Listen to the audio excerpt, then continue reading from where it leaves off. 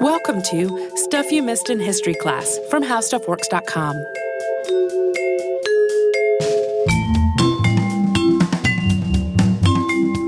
Hello and welcome to the podcast. I'm Holly Fry. And I'm Tracy V. Wilson. So, Tracy, this weekend I was hanging out in another city with some friends. And I made a joke referencing the 1978 movie, The Rabbit Test. Do you know that movie? I know of it, but I don't think I've ever seen it. I will tell you a funny story after I tell you what the movie is about because it evidences the mind of a child and how they process information. So in that movie, which is a comedy directed by the late, great Joan Rivers, Billy Crystal stars as a man who gets pregnant. And the title is a joke based on the now outdated practice of using rabbits as part of a medical test to determine if a woman was pregnant. Now, this movie came out, like I said, in 78, so I was 7 when it came out. And I remember I had said something like, I don't know if I had seen a poster or an ad or something, and I was like, rabbits! Like, I was excited to see this movie.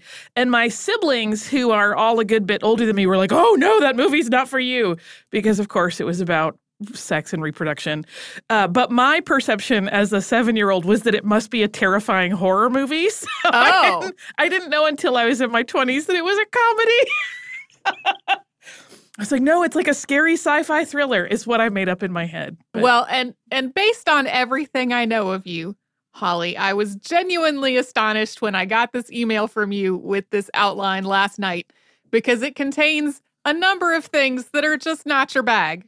Right. Like talking about, pregnancy and we're going to get to the animal testing thing in a minute. We have our opt-out discussion in a moment. But my point in all of this is that I had mentioned this movie to friends, and those friends are all a bit younger than my husband and I are, and they had never heard of the movie, and they had never heard of the use of rabbits in pregnancy testing. And I was trying to explain this to them with my not scientific knowledge, and their eyes got really big, and they seemed completely incredulous and thought maybe I was pulling one over on them. So, I was like, well, I know what I want to work on next, and it's this because I thought everybody knew. They don't. If you also listen to the podcast Sawbones, and you should, they really actually did an episode on the history of pregnancy testing, and it mentions the rabbit test very briefly, but it's really more of a broad overview of how pregnancy testing has evolved over the centuries. And we are instead going to look really closely at how this particular test and one very like it both were developed in the 20th century. So you may have surmised already, but heads up, this episode is going to involve a significant amount of discussion of animals being used in medical testing with an outcome of mortality for the animal in most cases. So if that is something that you would rather not hear about or rather not perhaps share with younger history buffs, you can tap right out of this one. Yeah. I still have a whole layer of surprise of like... Well, I love science. I know you do. It just seems like, you're talking about the movie coming across as a terrifying horror movie. I feel like the subject is like a Holly terrifying horror movie. Yeah, no, I mean, it's not me. Yeah.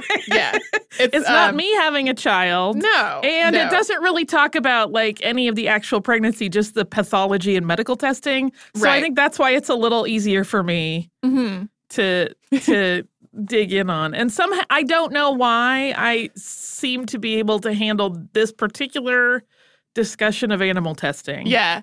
We'll see. I could start crying halfway through. We'll see how it goes. It's always different typing it than it is saying it. But it's definitely one of those subjects that is always on like the right of first refusal list when I'm thinking of things to talk about. So today, home pregnancy tests. They're inexpensive, very common. Usually the first way people find out if they are pregnant. You can just go to the store and pick one up.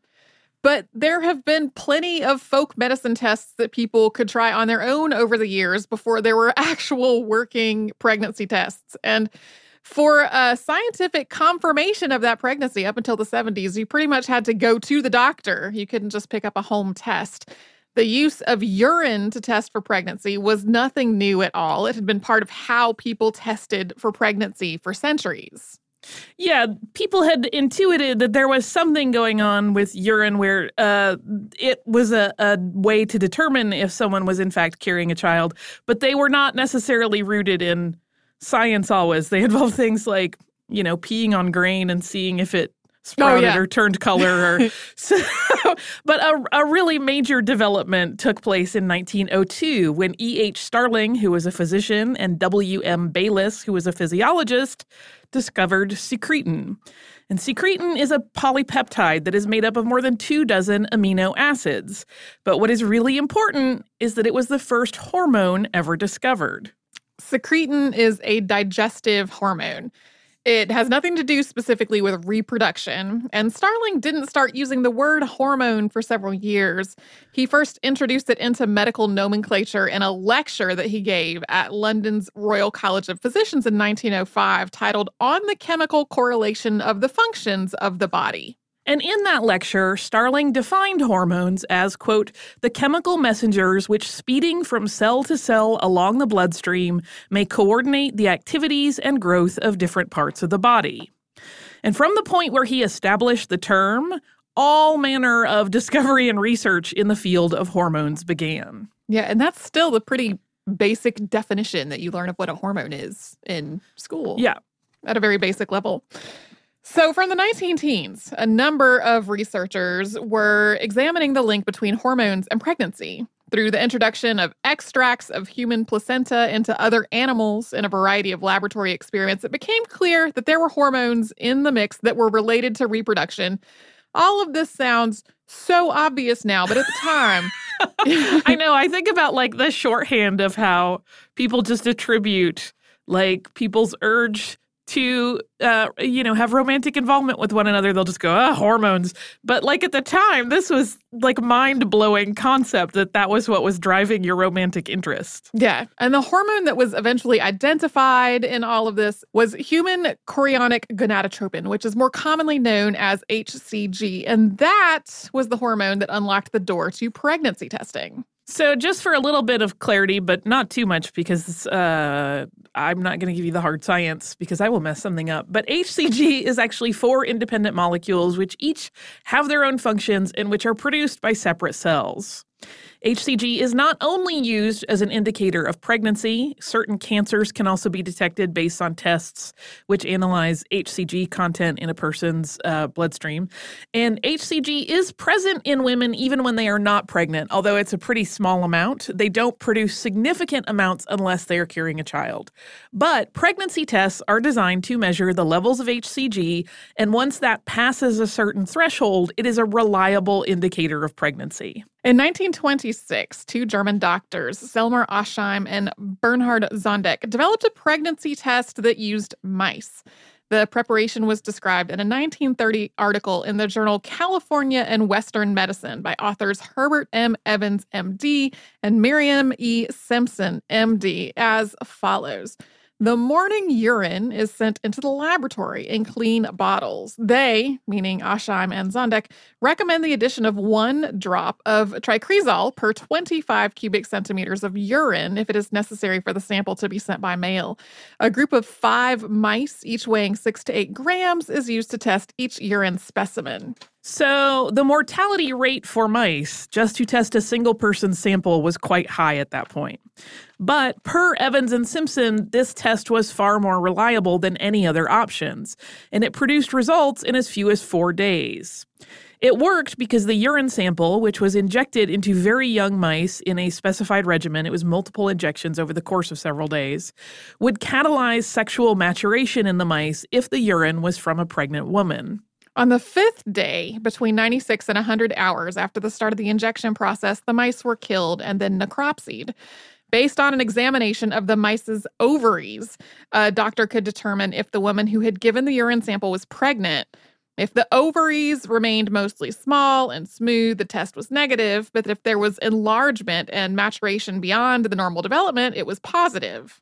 Aschheim and Zondek also developed a variation on this test for cases where someone might more urgently need to know if they were pregnant, although it came at a cost of more mice. They used more mice in the experiment, and then they dissected them earlier in the 60 to 70 hour range past when they had begun the testing. That larger sample set made up for the shorter testing period.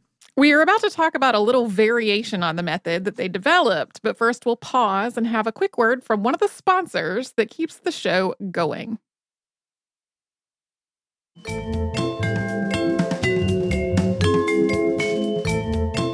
Other doctors took the work of the German team and the Aschheim-Zondek test, which was often abbreviated to just be called the AZ test, and they made slight tweaks to the method for what worked best for their laboratory situation and their staff. At the University of California at Berkeley in the late 1920s, researchers opted to use 6 rats for the procedure rather than mice, and they stored the urine samples at freezing temperature before injection. They, of course, heated it back up so that the animals would not go into shock after the injection.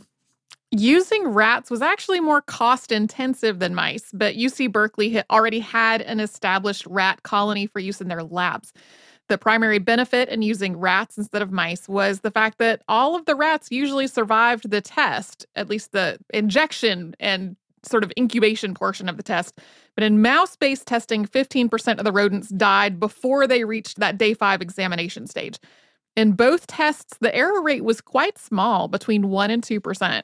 And according to data collected in Aschheim and Zondek's lab, this test was also quite good at early detection. There were recorded instances of positive results before any other clinical signs of pregnancy were present. For example, just 3 to 4 days after the patient had missed a menstrual period. Results were most reliable, though, in cases of normal pregnancy. So in instances of more problematic situations like a tubal pregnancy, the results were, according to the German doctor's data, slightly less accurate. This was at a time in medical science when diagnostic tests weren't always common practice in Western medicine, and they certainly weren't common specifically for women. Additionally, a lot of doctors felt as though it was extraneous. They trusted their experience and diagnostic abilities to determine if someone was pregnant or not. There was concern that testing labs removed the relationship and the trust between the doctor and the patient. Yeah, this was particularly a problem in Great Britain. I was reading one article that mentioned that this one particular lab in Edinburgh had started taking mail-in samples, and people were like, but they're bypassing their doctors just to do a direct thing. There were a lot of concerns. And this is at a point where there was insurance in Great Britain, but it didn't always cover women, and it certainly didn't cover them just wanting to find out if they were pregnant. That was usually only for like an emergency, which we'll talk about. Additionally, most of the time, most women suspected they were pregnant already, and they went to their doctor just to confirm what they already thought. And family practitioners used this as evidence that there was not a real need for such tests to become mainstream.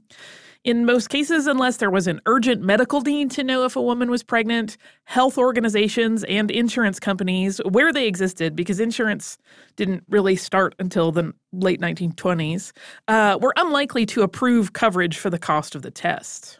Testing samples sent through the mail was particularly looked down upon, as we just sort of alluded to. It was referred to as postal pathology. That's a criticism that still exists today with all the various things that you can test at home and kind of mail away. Yep. But this test was recognized for its efficacy, and it became more and more commonly administered. Both Selmar Aschheim and Bernhard Zondek were Jewish, and both of them chose to leave Germany. I say chose, but they really had to for their lives. In 1933, as the Nazi Party came into power, and they left their lab behind in the process. In 1931, the landscape for pregnancy testing shifted when a similar test to the AZ test was introduced at the University of Pennsylvania by Maurice Harold Friedman and Maxwell Edward Lapham. Friedman, who was born on October 27, 1903 in Gary, Indiana, had been with the University of Pennsylvania as a faculty member since 1928. He had earned his bachelor's degree, PhD, and MD at the University of Chicago starting in 1919, so he went into his undergrad at just 16. So he was still quite young when he developed the rabbit test. And Maxwell E. Lapham, who was born in Newfane, New York, was just 3 years older than his collaborator, and he was working at the University Hospital at the time. In an article titled A Simple Rapid Procedure for the Laboratory Diagnosis of Early Pregnancies in the March 1931 issue of the American Journal of Obstetrics and Gynecology, Friedman and Lapham wrote about their choice to move away from mice for their test, starting with a reference to the AZ test. It said, quote, "Yet this test, admirable though it is, has some distinct disadvantages, one of which may make it impractical in a laboratory or hospital not closely affiliated with some university or institute." To perform the Zondek-Asheim test, it's essential to be in a position to command a ready supply of immature mice weighing from 6 to 8 grams. If a large breeding colony of mice is not easily available, some difficulty might be encountered in procuring suitable animals at a time a test is desired. Moreover, even if one had at hand enough of the immature mice to answer the calculated requirements for a given week, and for some reason or other, the number of samples submitted fell below expectations, the unused animals would soon mature beyond their usefulness, so that another group of the immature animals would have to be gotten. Friedman and Lapham's test used rabbits instead of mice. And just as rats were more of a burden to support than mice, rabbits took a lot more effort and resources to keep in a lab setting. But there were some very significant benefits to rabbits over mice. For one, it required only 1 to 2 specimens rather than 6. Aside from just the number of creatures harmed, this also just meant 1 or 2 necropsies rather than half a dozen. And unlike mice, rabbits only ovulate after mating. That meant they didn't need to use only very young animals. With mice, the very young specimens were used to avoid any confusion that might arise should a mouse just be developing a natural estrus cycle, which would look pretty similar to a positive result in the testing. As long as they knew the rabbit's history and it had been isolated because exposure to other female rabbits could cause estrus, it could stay viable as a test subject until it was needed instead of aging out of usefulness for testing purposes. But even if a rabbit had not been fully isolated, it could still potentially be used. Per Friedman and Lapham, quote, in case one has not had opportunity to isolate the rabbits for the desired period, and it is found necessary to perform a test, it is safe to use a rabbit that has been isolated in the laboratory for only 8 or 10 days. Even if the rabbit in question had had coitus just before it was obtained, the corpora lutea of pregnancy or pseudopregnancy would then be at least 8 or 10 days old and could not be confused with the fresh corpora lutea or corpora hemorrhagica produced by the injections of an active urine. Briefly, then, one may safely use all rabbits that are not demonstrably pregnant at the end of 3 weeks of isolation.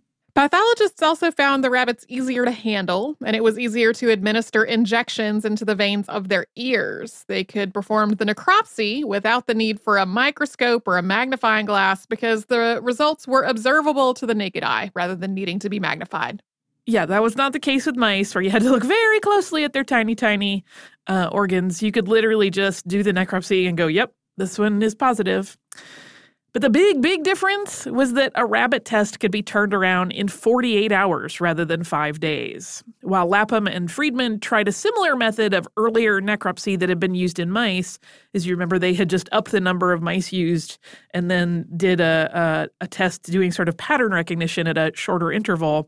They actually found the results a lot less reliable when they tried a similar method in rabbits. We're about to get into the numbers involved in the research that Friedman and Lapham used to test their rabbit method, but first we will take a quick sponsor break.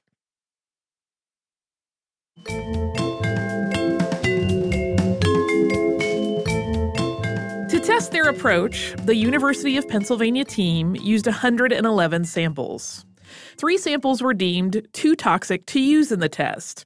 And the specific nature of the toxicity is not described in the Friedman and Lapham paper, but a lab in Edinburgh, Scotland, which did quite a lot of pregnancy testing in the 1930s, describes sometimes getting samples of urine which were green because the women who had given them had used some sort of chemical means to try to avoid pregnancy. Those samples were lethal to mice, which was the testing animal that the Edinburgh lab used, so the test would not work.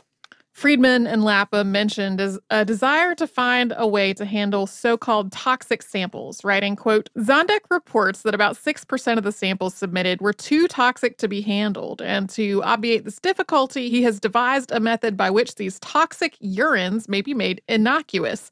Since the appearance of this paper, we have not encountered a sample with which to test this procedure. So that left 108 samples for the study, and 25 of those samples were from women who were in their last months of gestation, and all of their samples, as expected, yielded positive test results. 32 of the samples were from women who had gone to the clinic at the university hospital to determine if they were pregnant. 25 of them tested positive for pregnancy, and the research team was able to track 22 of those women to further verify that they had been pregnant, although not all of them carried those pregnancies to full term. The remaining 3 did not remain in contact with the study.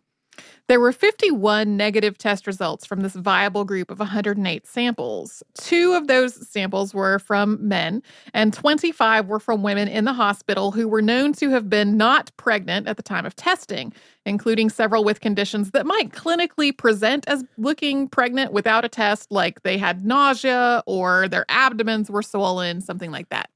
Yes, so they wanted to include people that they absolutely knew were not pregnant to prove that the test was accurate in both positive and negative, and also people who might be told by a doctor who was just examining them that they were probably pregnant but were in fact not. 24 of the negative test results had been from women who had visited the clinic to determine if they were pregnant. And the study remained in contact with 18 of those patients, and they were verified as non-pregnant. That left 92 cases for which the doctors felt they had adequate data for the inclusion in the study's statistical analysis. And that left them with an error rate of 0. But in their paper, Friedman and Lapham wrote, it is likely that if we had more material, we might have encountered an error or 2. Yeah, they were not asserting that it was 100% effective all the time. But of the 92 that it had been pared down to after they had to leave out the toxic urine samples and the ones that they lost track of, it was 100% accurate in that data. The Friedman-Lapham test was adopted more readily than its predecessor, the mouse version, in part because the AZ test had blazed a trail already. So people already had this idea that this test was worthwhile and was accurate. And also for all of the reasons that were laid out in the paper published by Friedman and Lapham. For example, hospitals found it much easier to set up a lab for a smaller number of rabbits than huge numbers of mice, which they would have to continually be breeding to get workable animals that they could use in testing, even though it was still more expensive to house a rabbit. And the reliability and the speedier assessment during necropsy made this test much more appealing as well. And as a bit of myth-busting, you may have heard the joke, the rabbit died, as a shorthand way to say that somebody's pregnant. And this has been a long-standing misconception connected to this test. I think both Holly and I at some point have probably said that. I know I have repeated that myth, so apologies to anyone that heard that from my lips. You got misinformation. Yeah, the positive test result was not indicated by the rabbit dying. The rabbits had to be euthanized and necropsied. The positive test result was definitely not the cause of the death. Correct. And while the rabbit test was more popular than the mouse test that preceded it, there was another way to test for pregnancy that followed in the 1930s, so not very long after the rabbit test was introduced, called the frog test. And this one, introduced into Western medicine by British biologist Lancelot Hogben, didn't kill the test animal. Xenopus laevis frogs used in this test would begin ovulating and dropping eggs quite quickly after being injected with urine that contained HCG in the levels consistent with pregnancy. You will also sometimes hear this referred to as the Bufo test. That species was originally named Bufo laevis before the name changed to Xenopus. So these frogs displayed their results in mere hours compared to the days that it took with previous methods of mice and rabbits.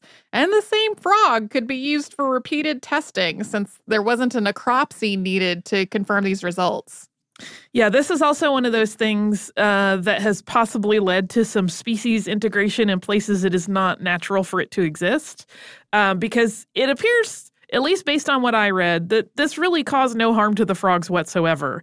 And so these labs would end up with lots and lots of frogs, and eventually they would start letting some go. So they had originated in South Africa and then ended up being let loose outside of labs throughout the Western world.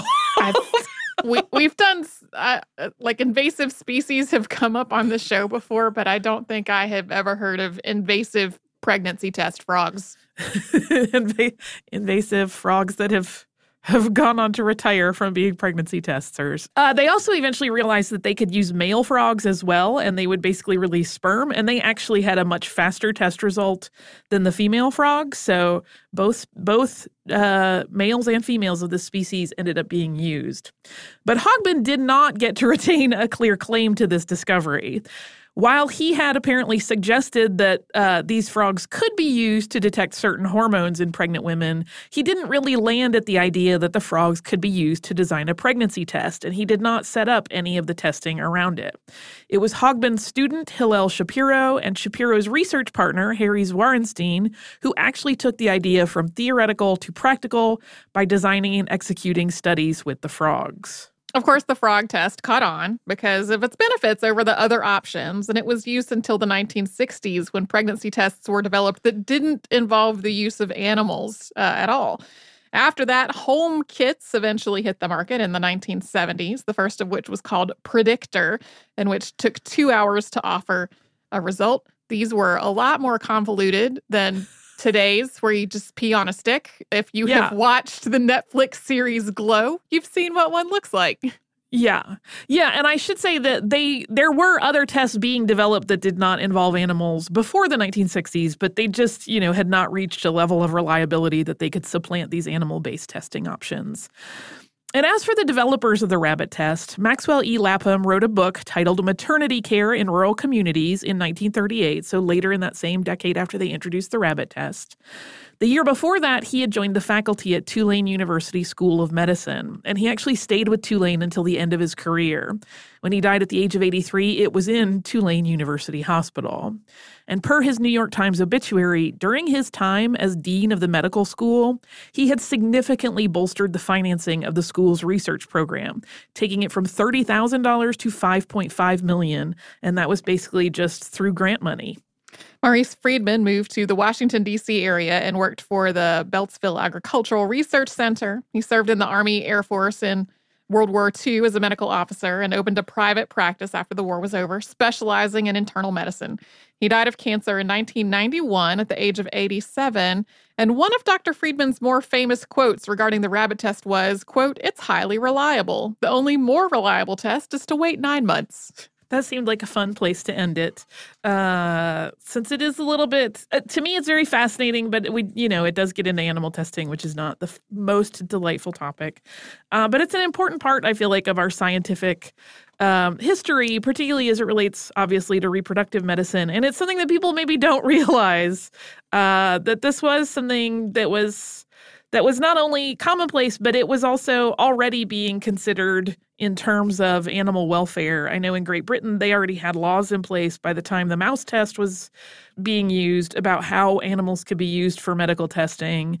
That was one of the other things that led to some of the debates around whether people should adopt the test. It was like, yes, but we're harming animals, and you would just realize you were pregnant in a couple weeks anyway, right?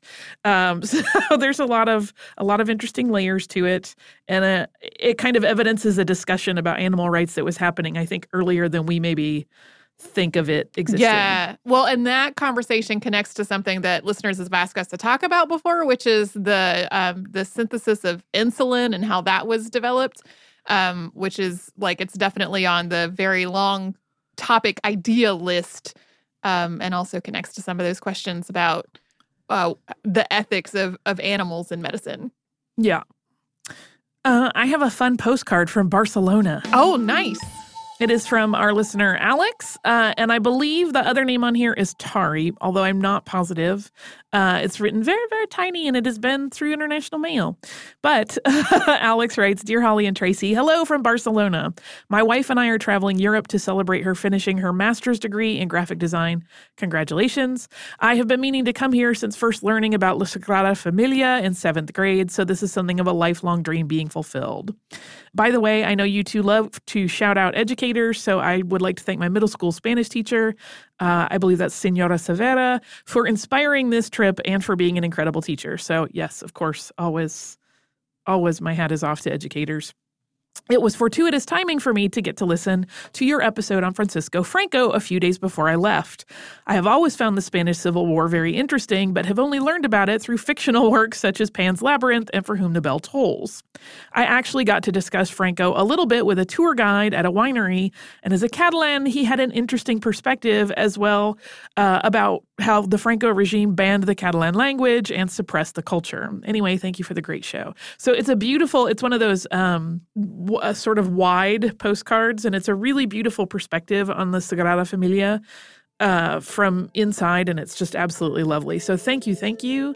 Again, I'm always wowed that people want to stop while they're traveling beautiful places and write us a postcard. It's quite flattering. Yeah. If you would like to write to us, you can do so at historypodcast@howstuffworks.com. You can also find us pretty much everywhere on social media as Missed in History, and you can go to missedinhistory.com, which is our website, where you will find every episode of the show that has ever existed, as well as show notes for the ones that Tracy and I have worked on. If you would like to subscribe to this podcast, I highly encourage it. That would be great. You can do that on the iHeartRadio app, at Apple Podcasts, or wherever you listen to podcasts.